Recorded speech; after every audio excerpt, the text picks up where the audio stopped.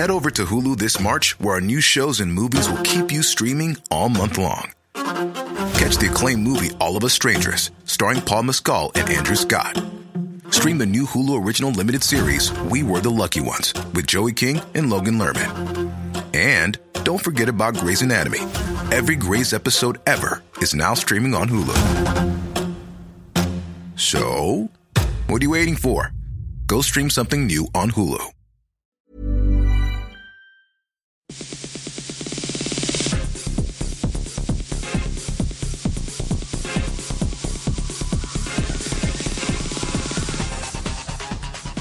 Hello and welcome to Extra Time, a web-only sports program from Radio New Zealand Sport. I'm Alex Coogan-Reeves. In the program this week, we look at the latest match-fixing saga in cricket, examine the latest rugby player exodus, and catch up with the triumphant New Zealand Sevens team. We look at Lydia Ko's decision to continue without government funding, and meet a member of the New Zealand badminton team for the Commonwealth Games. The match-fixing saga involving former New Zealand international cricketers was back in the spotlight this week, with reports the former black cap Lou Vincent has given information to the ICC's anti-corruption unit. Reports in the Telegraph and the Daily Mail newspapers say Vincent's provided details of match-fixing that took place between 2008 and 2012. That included matches involving the Auckland Aces at the Champions League in South Africa. The New Zealand Cricket Chief Executive David White confirmed Aces matches are under investigation. We have been informed by the ICC that some Auckland Aces matches in the Champions League in South Africa in 2012 are being investigated. I would like to stress that we understand this is very much an isolated incident. Match fixing is a threat to cricket around the globe, and we remain 100% behind the ICC in their focus of fighting corruption. Our cricket reporter Stephen Hewson's been following the story. Stephen, what are the details that have come out this week?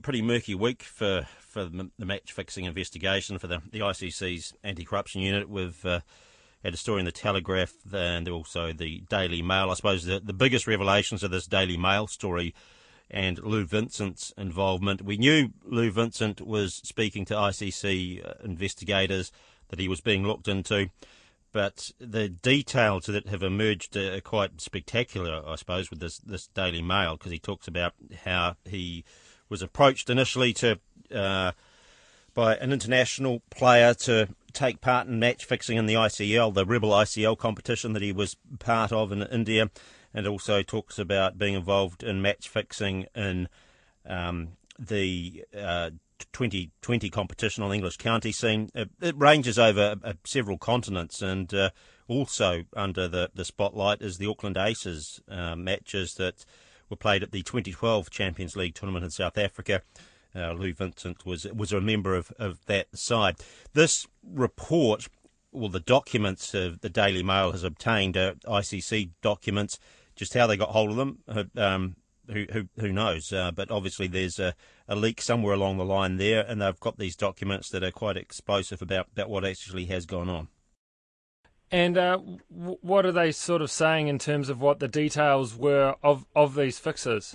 Well, quite interesting. I mean, there were things like Lou Vincent would, depending on the colour of the bat grip that he was wearing, decided as to sending a message to bookies that the fix was on.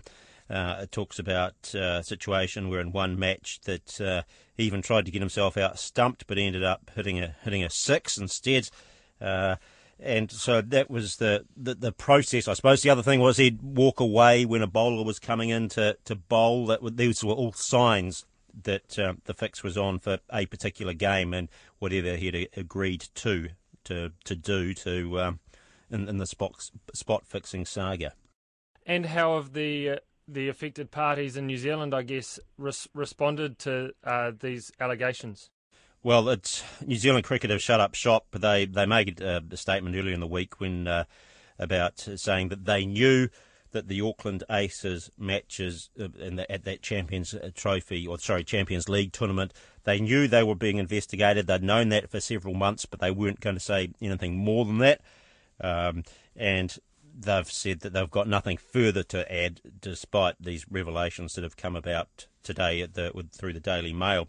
Interesting to note too, though, Vincent says that he's actually still owed more than $200,000 by the player who he described as an international star who recruited him. He says that he still owed $200,000 by that player for match fixing in the ICL. He also tried to justify, I suppose, the fact that this match fixing, these payments, the approaches, etc., by saying that he was only being paid around $50,000 to play for the Sussex County. So he's saying that he wasn't earning big bucks, and that's what drove him to take on to become involved in the whole process. Is there any indication as to when this whole saga might be resolved and there's some sort of outcome?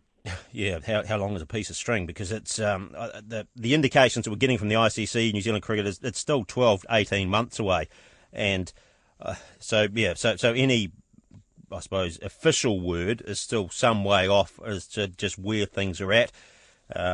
There's a couple of investigations going on. You've got the ICC Anti-Corruption Unit looking into an array of match-fixing allegations. You've got the Metropolitan Police also investigating the case that involved Chris Cairns and Lalit Modi. That's still going on. So there's a whole raft or a couple of investigations, different parties involved, and who knows? Certainly a long time yet, and no doubt more and more revelations will come to the fore as this unravels. The rating of New Zealand's rugby playing stocks is taking on a new dimension, with fears overseas clubs are now targeting potential future All Blacks. The 23-year-old Crusaders first five, Tyler Blandale, earlier this week announced he signed a 3-year deal with the Irish club Munster. In recent years, the New Zealand Rugby Union has resigned itself to losing about 20 players a year to rich European or Japanese clubs, generally players coming to the end of their professional careers or second-tier players that aren't in All Black contention. But a new attack on the depth of New Zealand rugby is emerging, as Stephen Hewson reports. Todd Blackadder waits patiently. Oh, he's gone to the left again. Missing 5 consecutive shots at goal against the Chiefs earlier this season cost Tyler Blandale his starting place in the Crusaders. But it hasn't put off Irish rugby club Munster. Both Blandale and the 24-year-old Chiefs centre Bundy Aki, who announced last month that he was off to Irish club Connacht, have for now turned their backs on future All Black careers. The New Zealand Rugby Union's General Manager of Professional Rugby is Neil Sorensen, and he concedes the departures raise questions about the future direction of rugby here. We wouldn't want to host the people who get to 22 and just look ahead and decide that they're potentially not going to be an All Black and so they'll go and play for France or Wales and Ireland. But to be honest, there's not a hell of a lot we can do, really. We've just got to keep ensuring that we have a whole bunch of talent coming through, and we have to accept that the professional game will evolve.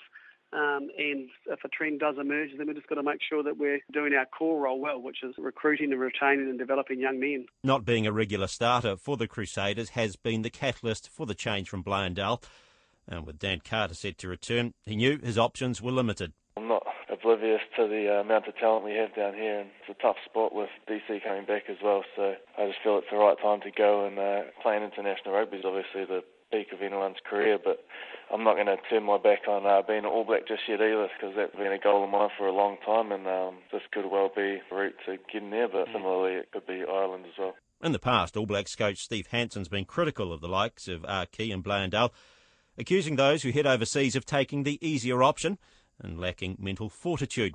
At the recent naming of the All Blacks' wider training squad, Hanson, though, was a little more restrained. As a player, once you make that decision to go overseas and maybe play for another country, then you certainly can't come back and play for the All Blacks. So, I've always said right from the beginning that if that's their dream, then they should, hang around a bit longer. If it's not their dream, if their dream's about financially getting their families sorted, then, obviously that's the right thing for them to do. Decisions like those of Blandale's and Aki's perhaps indicate players are taking notice of the New Zealand Rugby Union's education programs. Understanding a professional playing career is a short-term proposition, and younger players are opting to take up lucrative overseas contracts. even if that means forgoing their All Black dream. Neil Sorensen concedes the problem's only likely to get worse. Professional rugby is still relatively new in New Zealand. We've only been going about 19, 20 years. And this is potentially just an evolution of our game. And who knows, in 20 years' time, the Irish team might be half kids who are born in Australia, New Zealand and Samoa. We can sit back and moan about it, and we can sit back and be concerned. But really all you're doing is potentially putting off the inevitable. The lure of an All Black jersey, it seems, is not quite what it was. That will put added pressure on New Zealand Rugby's player production line, realising they're having to produce top-flight players for the domestic market, but knowing there's an ever-increasing export market for both new and used models. Tyler Blyandale spoke to Gemma Brackybush about his decision and says he still dreams of one day playing for the All Blacks. The dream of being All Black is still there, but I think it's just good time to go over and never been to Europe, so it's a new challenge and I can develop myself as a player. And the option of coming back, it's still there, it's just a few years down the track. And do you want to come back to New Zealand and give it a crack later on? Yeah, well, it's just something I'll reassess. And I think my contract's just under 3 years, so I'll play that out. And I've got to be playing well to have options, I guess. So that's what I'm focusing on. Was money the main factor in your decision to go? You've got to set yourself up while you can, as you never know. When your career could be, I suppose, on, off, over. Yeah, it's not the sole motivating factor, no. It's more about opportunity, trying to develop, as I said, and I need to become the best player I can be, and that's how I'm going to set myself up for the future, I guess. How do other players in the team feel like, when you come and say that you're leaving? Yeah. I mean, is there any do they give you a bit of flack, or what's it like? No, it was bloody hard to tell them, that's for sure, but no, they've been really supportive. That's probably the one thing you can't control is how people react, but I've had a lot of support and really grateful for that. And did you expect that, or did you think, when you were a bit nervous to tell them, what was going through your mind? Yeah, no, I was thinking they would be supportive. I'll get the odd comment here and there, I'm sure, but you just take that on the chin. I guess that's what always happens in rugby changing rooms and stuff, isn't it? Yeah. Do you feel like more young Kiwi players are thinking along the same lines as you, go now while you still can, make hay while the sun shines, so to speak? No, I think guys will just assess their own, I guess, opportunities, where they stand, and they might see themselves low in the pecking order, but they'll still have that dream, and it's just about where they can, or the best opportunity for them. That's the best way I can put it, I think. Does the potential to play for Ireland play a part in your decision to leave? Is it something that would interest you? It's probably, again, it's not in the forefront. It's something I'll assess when I get to the end of this contract, and hopefully I'm playing well enough that I've got options to do what's best at that time. Do you know any other Kiwis over there playing, or are you just going off by yourself, that's it? It's pretty much by myself. I'm sure I'll meet plenty over there. There's plenty in Europe, so yeah, I'm nervous and excited at the same time. And setting yourself up, your family up while you can, versus chasing the dream of the black jersey, is that how you weighed it up? Yeah, ideally you can do both, but I don't think it's about setting myself up at an early age. I think guys have proven if you stick at it and you become successful, that's a way to do it. So I'm holding on to that dream for sure. It's something I've dreamt of since I was a little kid. So I'm just going a different way about it. And do you think more former age grade New Zealand reps who aren't All Blacks will follow your lead as the professional game grows? Yeah, it's a hard one. I think the market's it's expanding globally, and if guys are wanted, I think those opportunities arise, and it's just down to the individual, as I said, to see what the opportunities for them, and they might look for a new challenge or just a different environment. And how much of wanting an overseas experience / seeing other parts of the world, learning new cultures, how much did that play a part in your decision? Yeah, that's something that really excites me. I've never been to Europe, as I said, so to go over there, I'll be heading off with my girlfriend, and we can explore the world when we get the chance, but focus on rugby first up. Tyler Blyandale speaking to Gemma Brackybush. The New Zealand Sevens side returned home this week with the World Series trophy for the 12th time after wrapping up the title in London. And while there was some time to reflect on another dominant season, it didn't take long for the focus to shift to the team's next big challenge, the Commonwealth Games in Glasgow. I caught up with the team at the airport in Auckland and spoke to Ben Lamb, who says it's pleasing to come home with another trophy.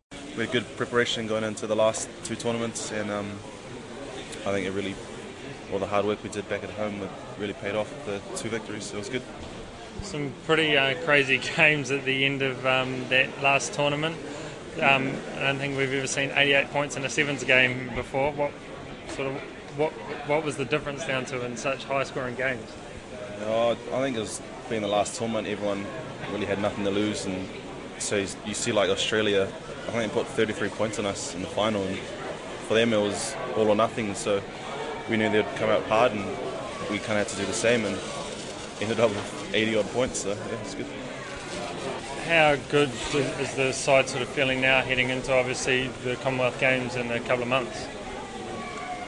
Side's feeling good. I mean, you're never really comfortable with your last victory, but having that under your belt going into Com Games is always handy, but you never know who's going to be in the next 12, so for us it's about getting better and improving. With talk of some Super Rugby players possibly coming into the side, do you feel like there's a bit of pressure on the specialist guys now to prove that they deserve the first crack? I don't really know. I guess it's kind of up to Titch, but I think for us we've done all we can throughout this season to kind of show our wares, so I think there'd be more pressure on them to kind of come in and try and prove that they're better than us, but it should be interesting, and who knows really. So you feel like you sort of have the upper hand at this stage, and they've got the work to do? I think it's hard kind of transitioning between 15 and the sevens. I think fitness will be the key thing, but I think in terms of game time, kind of benefits us having played more throughout the season. But I mean, they're all good rugby players, so it wouldn't be too hard for them to switch. Do you think it would help the team having some guys, Super Rugby guys, in there as well?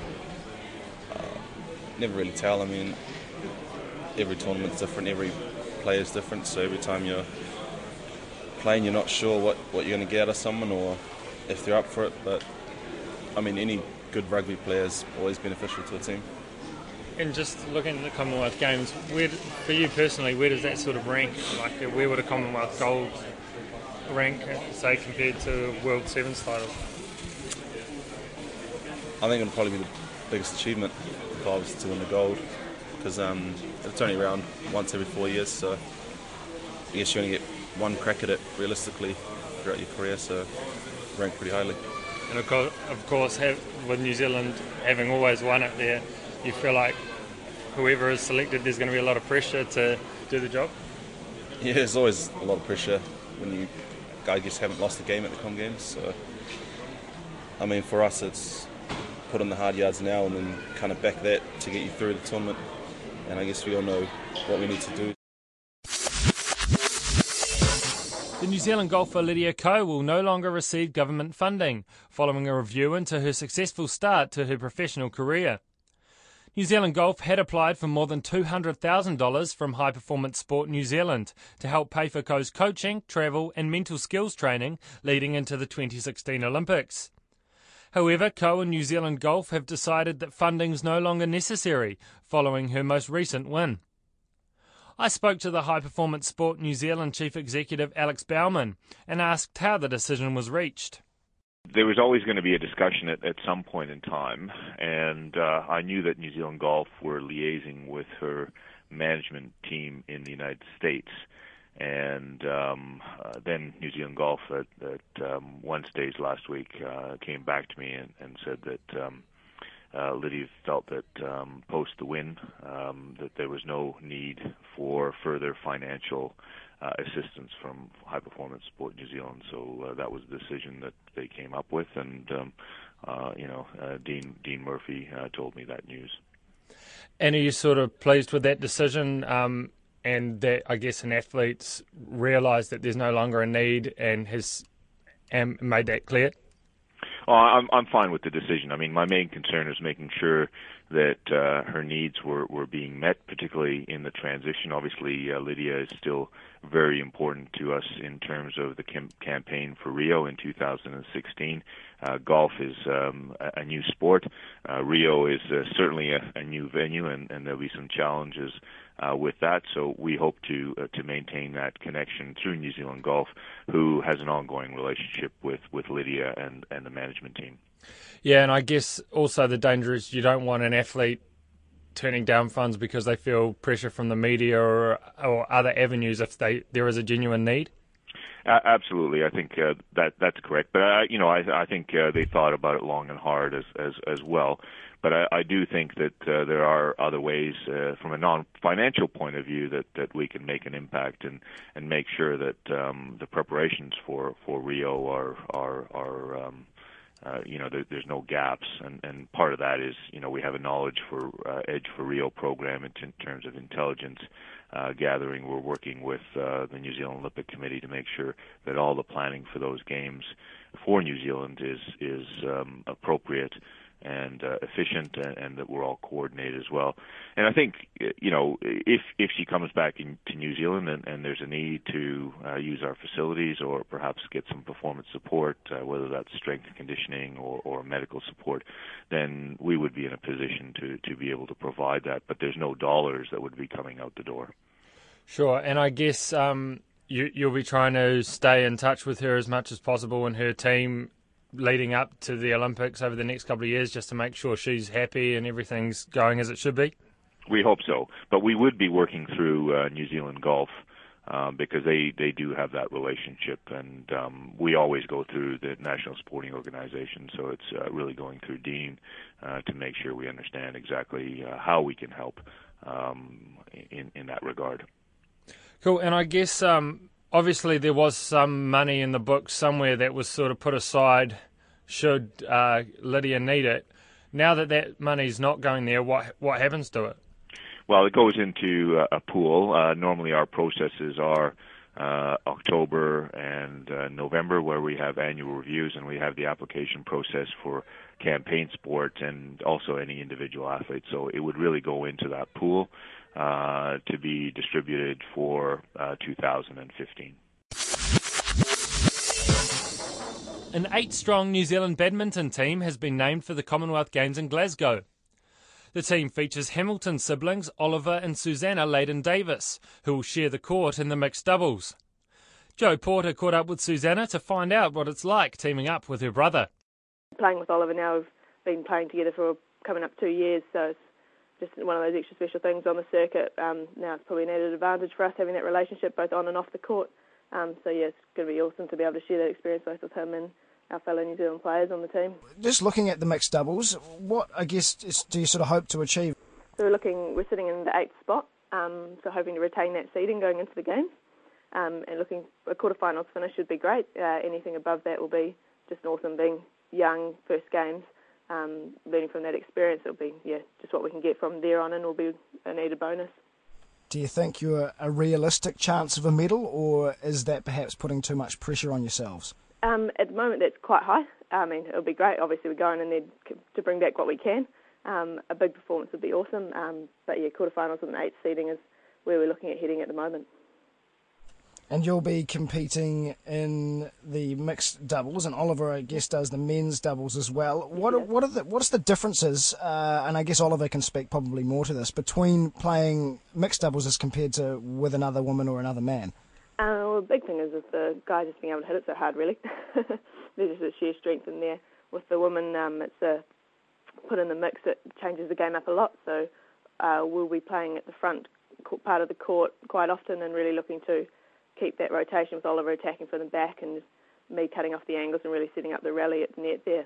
So whereas in men's doubles it changes quite a lot, where you've got the two rotating around each other, both being able to attack quite strongly. Whereas in the mixed doubles, it's a lot harder to have a female at the back. She's a lot easier to pick out in the court. Is this sort of, I guess, a step towards a bigger goal of perhaps representing the country at the Olympics in the mixed doubles, or are you focusing more on your sort of individual careers? How do you think it's going to pan out? Well, after the Games we'll go into a big review. The last 2 years has been quite solely focused on that. We've also got the World Champs up in Copenhagen a few weeks later. Ideally, it's a career goal really to represent New Zealand and compete at the Olympic Games. For us, everything's self-funded. So we'll go into a review post the Games and World Championships and see what the next 2 years leads for us, and heading into Rio coming up in 2016, and then also the following Commonwealth Games in 2018, and how we can strategise around qualifying for those two events and international travel and where we can base ourselves for training.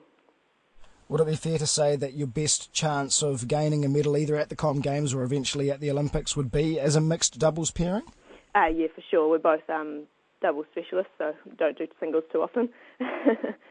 So at this stage we're both going through that mixed doubles line, and Oliver with his men's doubles as well. What makes you a doubles specialist? Where along the line did you decide to focus on that? For me it was quite early on. I was about sort of 15 or 16, and that's where my strengths were lying, and the singles just ended up on the side thing. Once you come to that point in your career, the training style is quite a bit different. So you end up specialising down one line, and the doubles was just sort of fell into place, and I started getting a few results down the doubles and mixed lines, and kept pushing with the training down those alleys, and we ended up where we are today.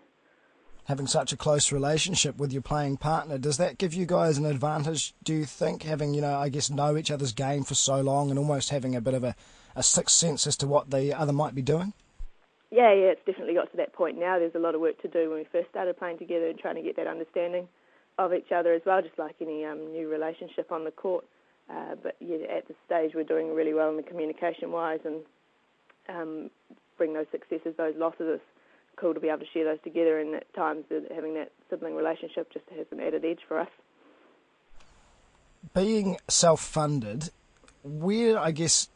how long do you give this a nudge before it gets to the point where you think, I should probably go and try and find a real job now? I mean, obviously you're still very young and you've got a lot of talent and potential to reach that top level, but it must be hard trying to weigh those things up when you've got to actually worry about how you're getting over to these sorts of places. Yeah, for sure. I mean, we're going to keep pushing for as long as we possibly can. We've come this far and we've had so much support from so many different avenues. It's just one of those opportunities that we've got to keep going with as for as long as we can. We're real lucky that we've had amazing support from our parents right the way through. But that's not empty pot, endless pot either. So both of us are involved in study at university, as well as I've got a job here in Hamilton too. So it's just a balance of trying to fund that sport, keep going and keep the focus on the sport as well when we can, and get that balance right the way through, and the focus is right at the right time. That's Jo Porter speaking to Susanna Layden-Davis. And that's the show for this week. Feedback is welcome via sport@radionz.co.nz, and you can get the latest sports news anytime on our website. I'm Alex Coogan-Reeves, and we'll be back with more Extra Time next week. Head over to Hulu this March, where our new shows and movies will keep you streaming all month long. Catch the acclaimed movie All of Us Strangers, starring Paul Mescal and Andrew Scott. Stream the new Hulu original limited series We Were the Lucky Ones with Joey King and Logan Lerman. And don't forget about Grey's Anatomy. Every Grey's episode ever is now streaming on Hulu. So, what are you waiting for? Go stream something new on Hulu.